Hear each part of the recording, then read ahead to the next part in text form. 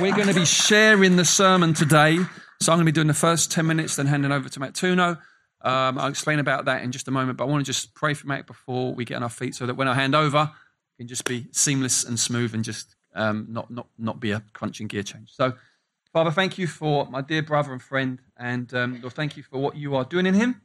Thank you for what you've done in him. Thank you, Lord, that there's a reality of your work to be shared today. We pray he'd find all the freedom that he needs to be able to do that, and he'd know your peace and joy as he does so, for your glory. Amen. Amen. Cheers, Mac.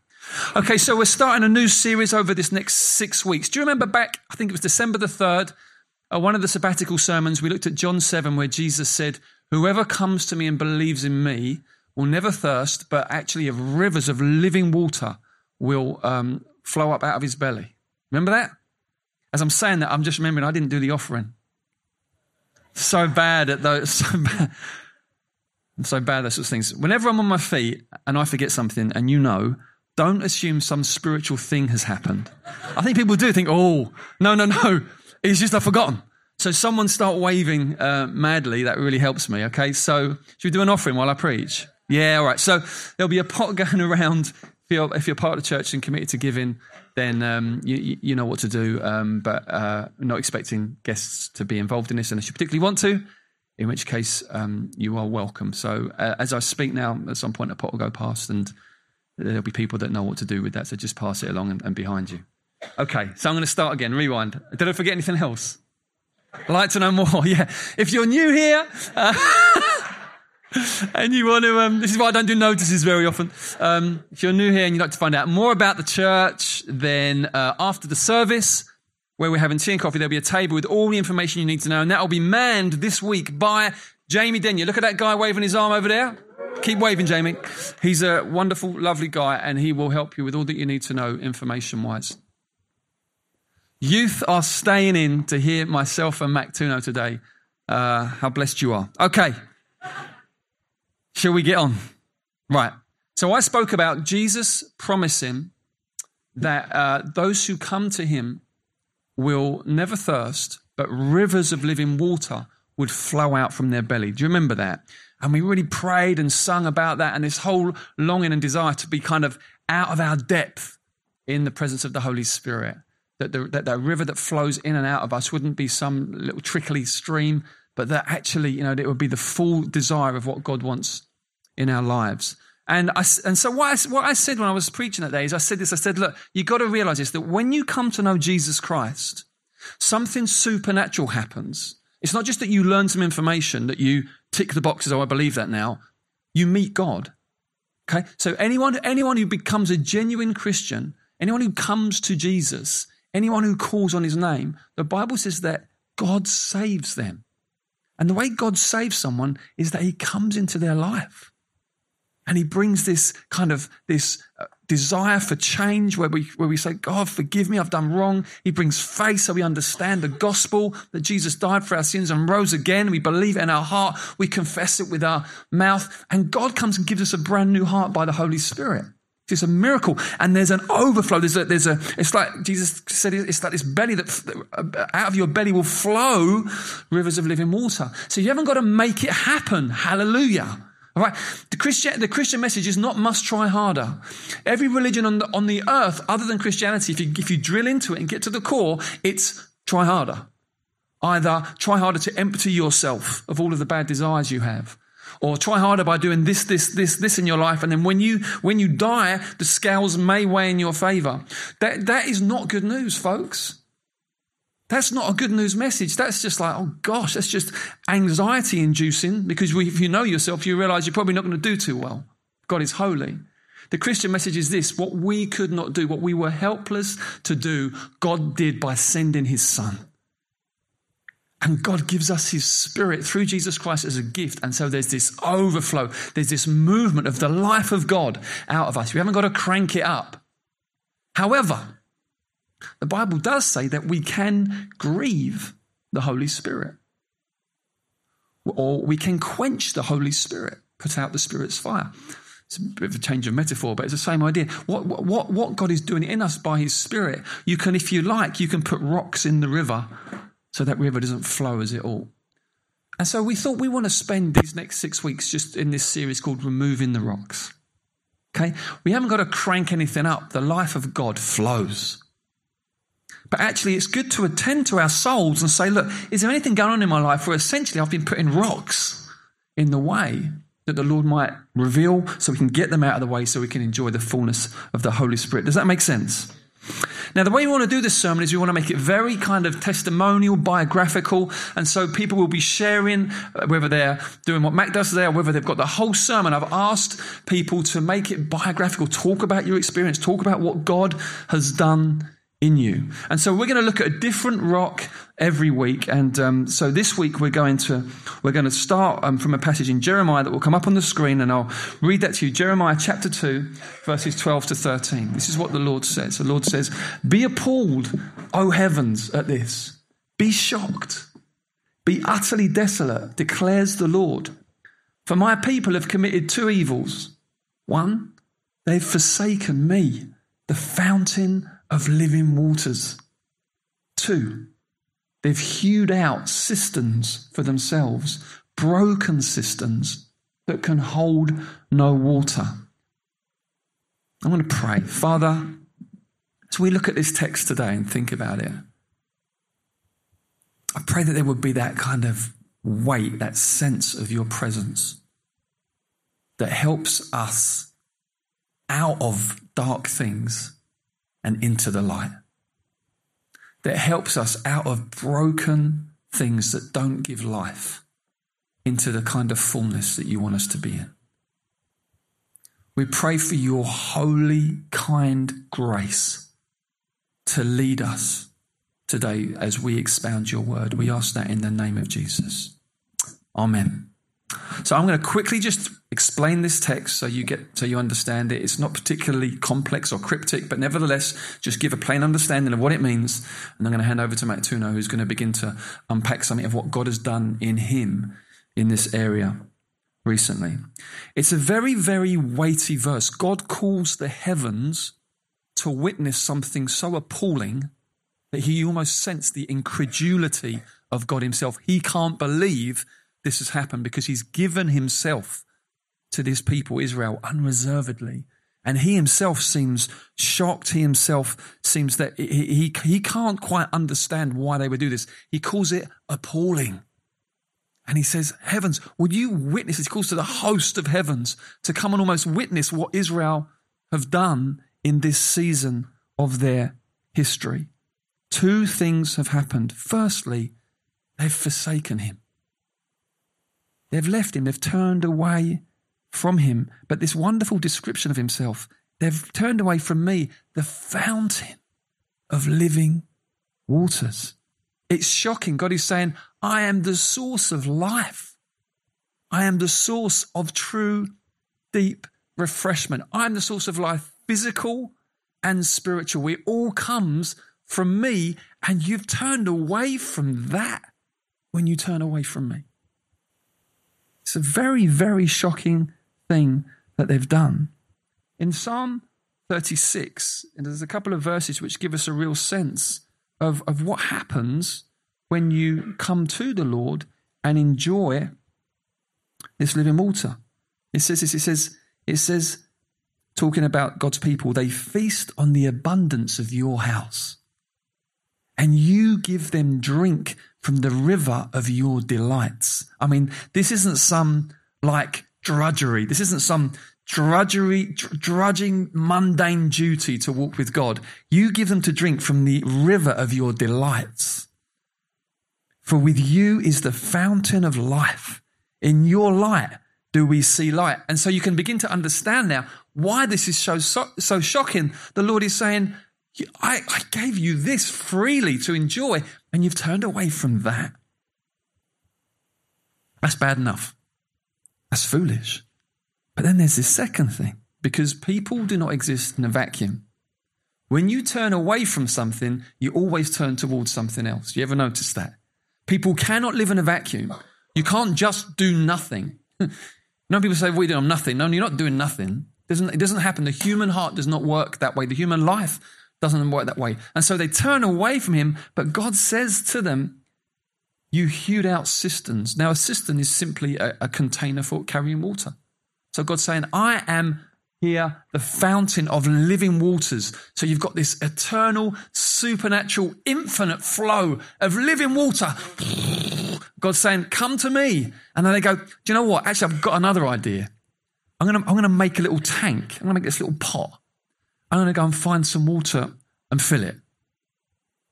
And then the way it's described is, you've hewed them out for yourself, firstly.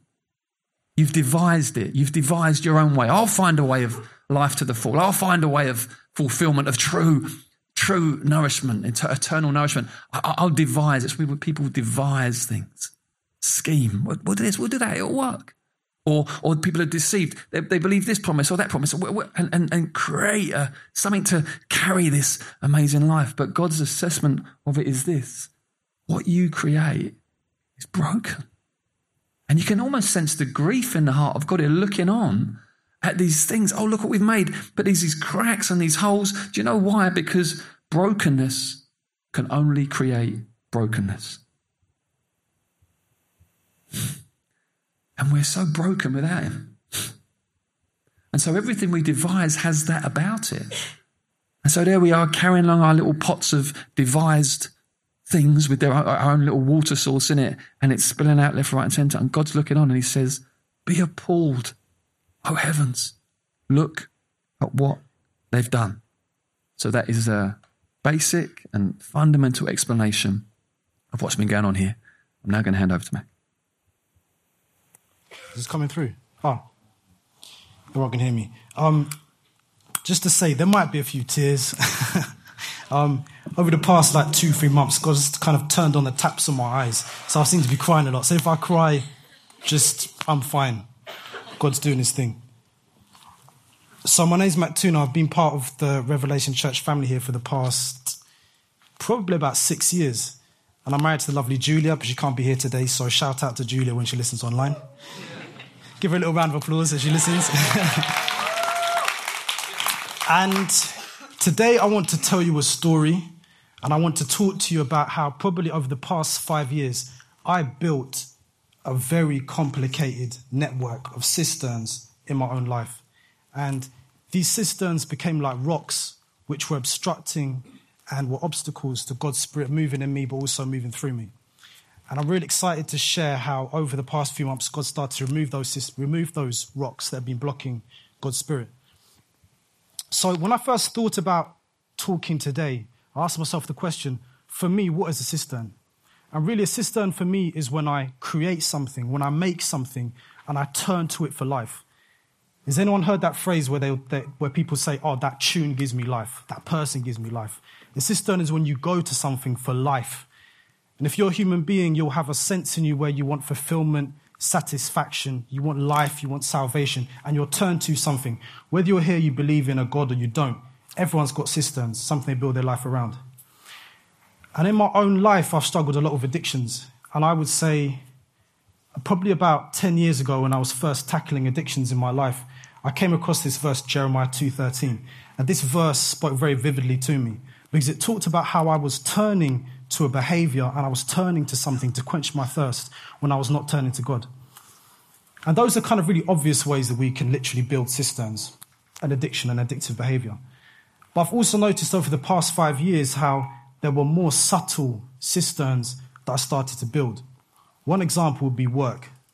So if you know me, I've always been quite an ambitious person. I've been a bit of an overachiever. And sometimes I've always tried to find my fulfillment, my satisfaction in things I do. Whether it's getting a new contract, getting a new job, associating with someone in my field who I think is, at the top of it, so it makes me feel good, it gives me a buzz. But again, work is something a bit more less obvious than an addiction, but something that I find I turn to give me life. And the problem with all these things is, like Steph had said, these things are always cracked. I was thinking this morning, I've tasted a lot in my life. I've tasted things the world would consider quite wholesome, like, romance, career, purpose, meaning, all those sorts of things. I've tasted a lot of unwholesome things. And I tell you what, every single time they end up cracked, you dream about an experience, you have an experience, and you realize it didn't quite taste as I thought it would taste. And in my own life, sometimes I would build one cistern. When that failed, I'd go to another one. So I had an elaborate one. I had 10 laid out. backup plans, which all failed. So about, I'd say 4 years ago, I was in bed with my wife. We were lying down talking. And my wife said to me, "You're different. Something's changed in your spiritual life." That's all she said. She just dropped the mic and just kind of left. You know when someone says something, it gets under your skin, but it's really frustrating because it's like, can you give me some more information? Can you elaborate on that? But that's all she said. And it really bugged me and it stuck under my skin, I'd say, for a couple of years. And it came back to mind recently when I was thinking about maybe these rocks and these cisterns that I'd built. And in summer of this year, I was really concerned about the state of my heart. The only way I describe it, I was cynical. I lacked any faith. I didn't believe in the goodness of God. I'm a psychologist. I work as a psychotherapist. I was manipulative with people. In my heart, I would prefer myself to others, and my heart was in a bad state. And I remember talking to a close friend and just saying to him, "I don't know what's happening to my heart. I don't know what's happening to it." And I just felt in a really bad place spiritually. And no one could really see it. You know, sometimes you go through life and everyone looks at you externally, thinks, "Oh yeah, things are kind of okay." But in my heart, I knew that there were these cisterns that existed that I wasn't really dealing with. And basically, God started to do something to remove these rocks. God started to do something to remove these cisterns in my life. And it happened quite dramatically. So it was September. So for any of you who don't know, for a series of events, my wife works in Geneva. And for the next season, we feel called to be in London and Geneva. So we're in two places. And I'd literally just flown over. And I'd gone home. And I'd got my bag. I put my laptop in my bag. And I went up to Archway Starbucks. And I sat down in Starbucks. And I was doing some work. Basically, when I was in Starbucks, I was sat in a slightly awkward position. I was sat down in my chair. And I sneezed. But the force of the sneeze went straight through my vertebrae. So they say sneezes, 60 miles an hour or something. But this force of the sneeze went straight from my vertebrae. And I've had a history of back problems. I had slip discs when I was 16, had a back operation when I was 22. So I thought, I've just twinged it. I got up to stand up, and I literally thought, what have I done? I felt searing pain just rushing through my body. And I thought, I can't walk. So I tried to get up the stairs. I walked probably 50 meters and just collapsed in the street, literally cried out in the street and collapsed. And I was there for about 2 hours. And I literally couldn't move. So the paramedics came. They thought, maybe it's something neurological, maybe it's something really serious. So they were really delicate trying to move me. So they pumped me full of morphine and then moved me onto an ambulance, took me to hospital. When I got there, praise God, they found out it was more musculoskeletal, so it was to do with my discs. And they said it's a pain management issue. So you can go home and basically manage the pain. God bless the NHS, but they didn't help me much. So I literally couldn't walk. I couldn't sit. I could only lie down. If I moved an inch from lying down, I was in searing pain. And they drugged me up on about 5 different drugs and then gave me a drug to combat the effect those drugs would have on my stomach. That's how bad the pain was. I stayed at a friend's house for about 3 days because it was a ground floor flat because I couldn't climb stairs. And I was angry. I was very angry with God because my back's always been a very traumatic thing for me because I was completely incapacitated. And I was saying, God, why? What's this pain? What's it about? What's going on? And then obviously my wife had to fly back from Geneva the next day. She comes back for a week, stays for a week. Then she goes back to work.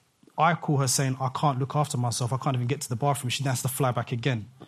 So it was a lot of drama and a lot of challenges. So I was angry with God for like 3-4 weeks and just in pain. Anyway, I had a sense that maybe God was wanting to do something else. You know, sometimes you hear the still small voice of God saying, Mactuno, could there be something else I'm doing here? So I heard this still voice start to speak to me, the Holy Spirit speaking to me. After about 4 weeks, I had 2 dear sisters from Revelation Church. They came around for dinner. And I was just being myself. I wasn't breaking down or bursting into tears or anything like that. And when one of these sisters left my house that evening, she basically told me afterwards that God had said to her, Mactuno has some strongholds in his life that God needs to break. So she didn't tell me this. She just went away and prayed. On the Monday, she started texting me.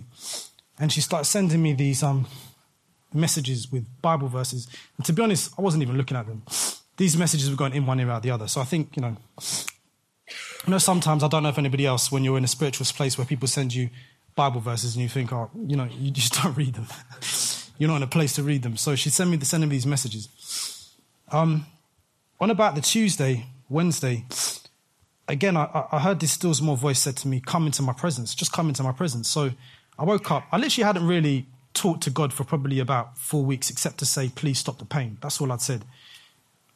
I went down to my sofa, I sat down, got in God's presence, and suddenly it was as if the floodgates of heaven opened and just poured out on me.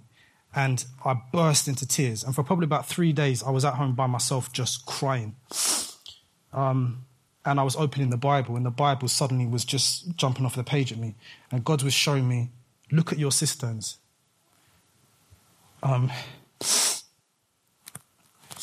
Right now, you're in pain, you can't walk, you can't do anything, but look at these cisterns that you've created. Look at these things that you've turned to quench your thirst. Where have they got you? And I think it was only in that place of real vulnerability that God was able to actually intervene. Because sometimes your cisterns are glossy. They look like the new towers and archway. They look good. So you still go to them. But when they're dilapidated and just battered, it's like, oh, wow, I can really see them for what they are.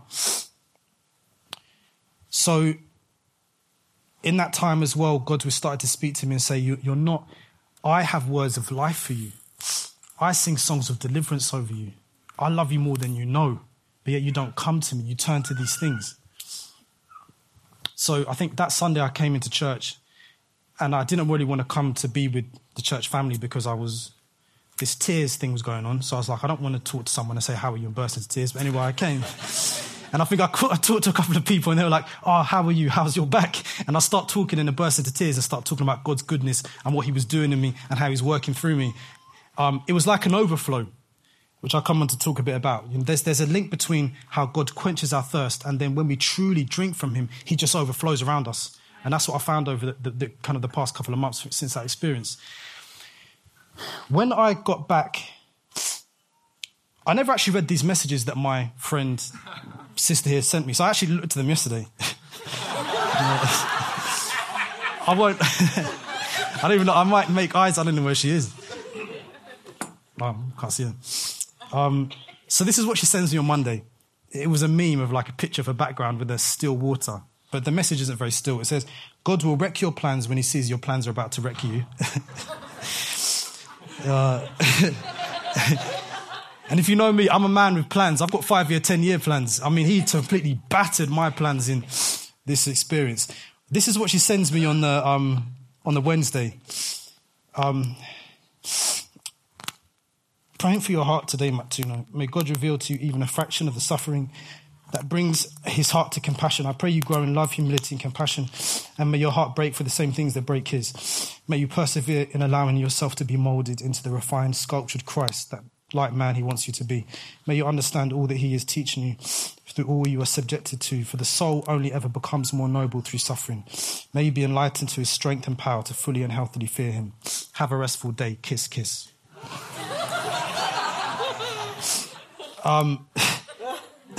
And then on the Friday after the 3 days, she sends me this: praying for strongholds to be demolished and for freedom, the kind only Jesus can give. What was incredible was after this 1 week period, these 3 days where the Holy Spirit met with me, on the Monday I took her for dinner just to say, oh, thank you for praying. I didn't know there was this whole other story.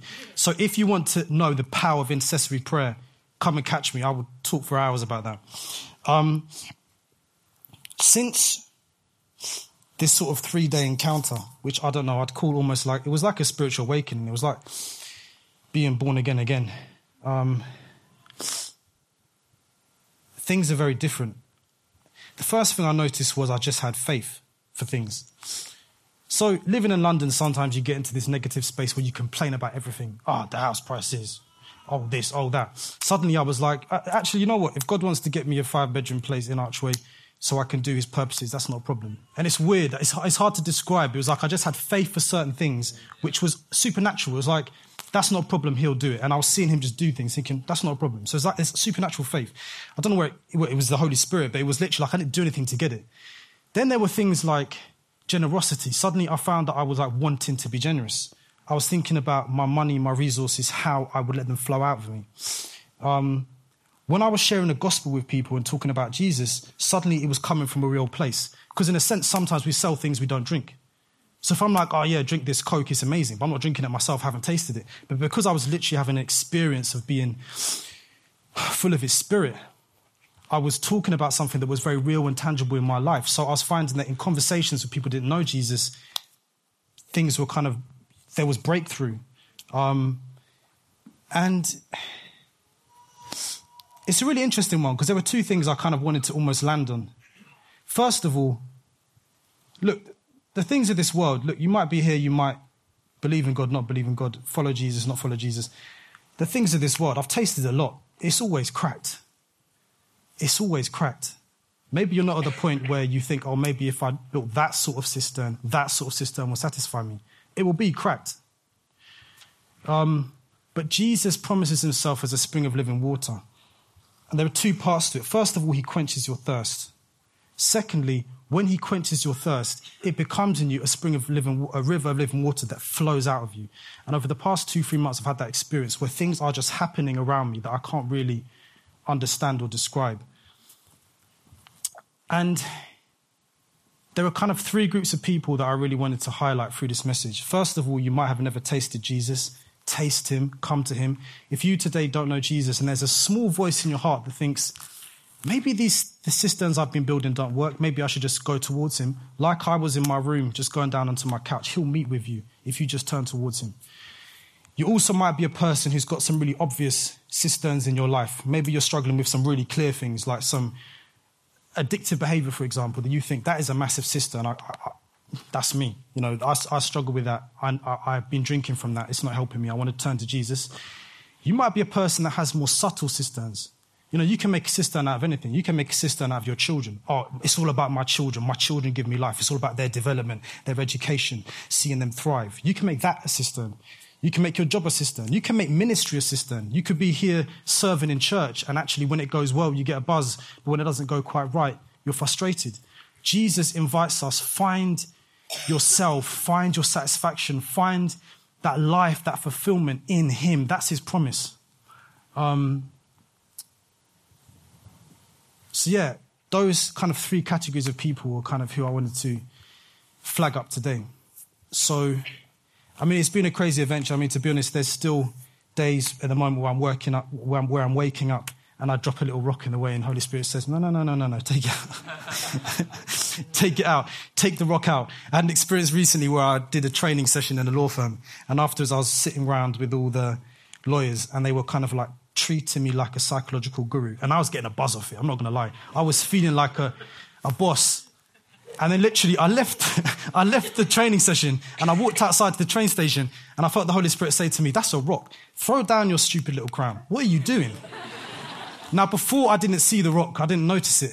I was building my life around all these things. But even now, it's daily waking up. I don't know, tomorrow there might be a fresh little rock that wants to arrive.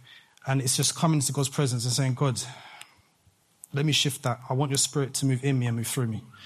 So that's that.